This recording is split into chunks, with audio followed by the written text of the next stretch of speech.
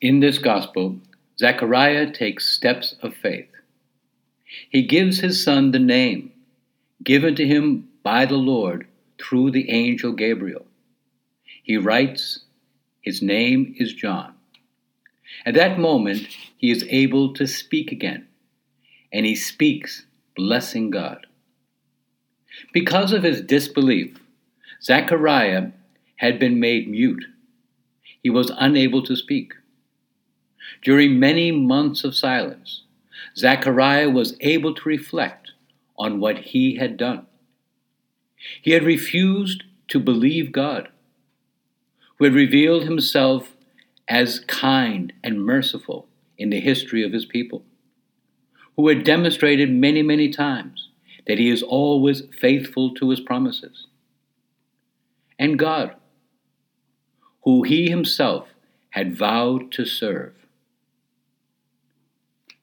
We can be like Zechariah. We can doubt.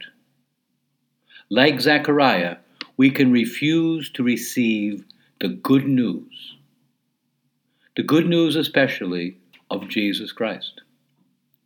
We can doubt the goodness and the love of God.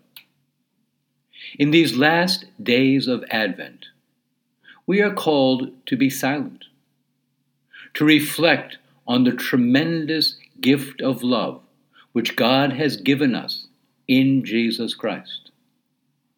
We can never fully appreciate this love. We can only grow in our awareness and awe of God's tremendous love for each one of us. As we go through this day, we ask Jesus to help each one of us to be like Zechariah and to learn from our mistakes, to learn from our foolish doubting, and to receive joyfully and wholeheartedly the good news of Jesus Christ.